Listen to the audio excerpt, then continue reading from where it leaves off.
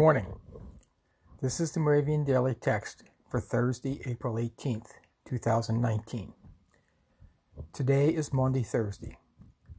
The Maundy Thursday watchword is from Psalm 111, verse 4. He has gained renown by his wonderful deeds. The Lord is gracious and merciful. Our daily text verse today is 1 Samuel 16, verse 7.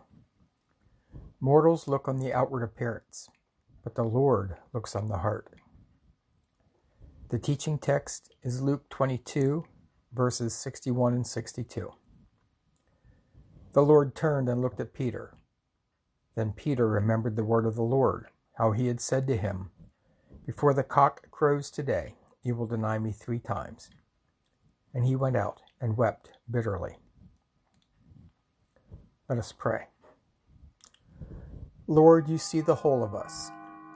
Polish our inmost hearts so that we shine with your love and claim you as our Lord. We pray in your most holy name.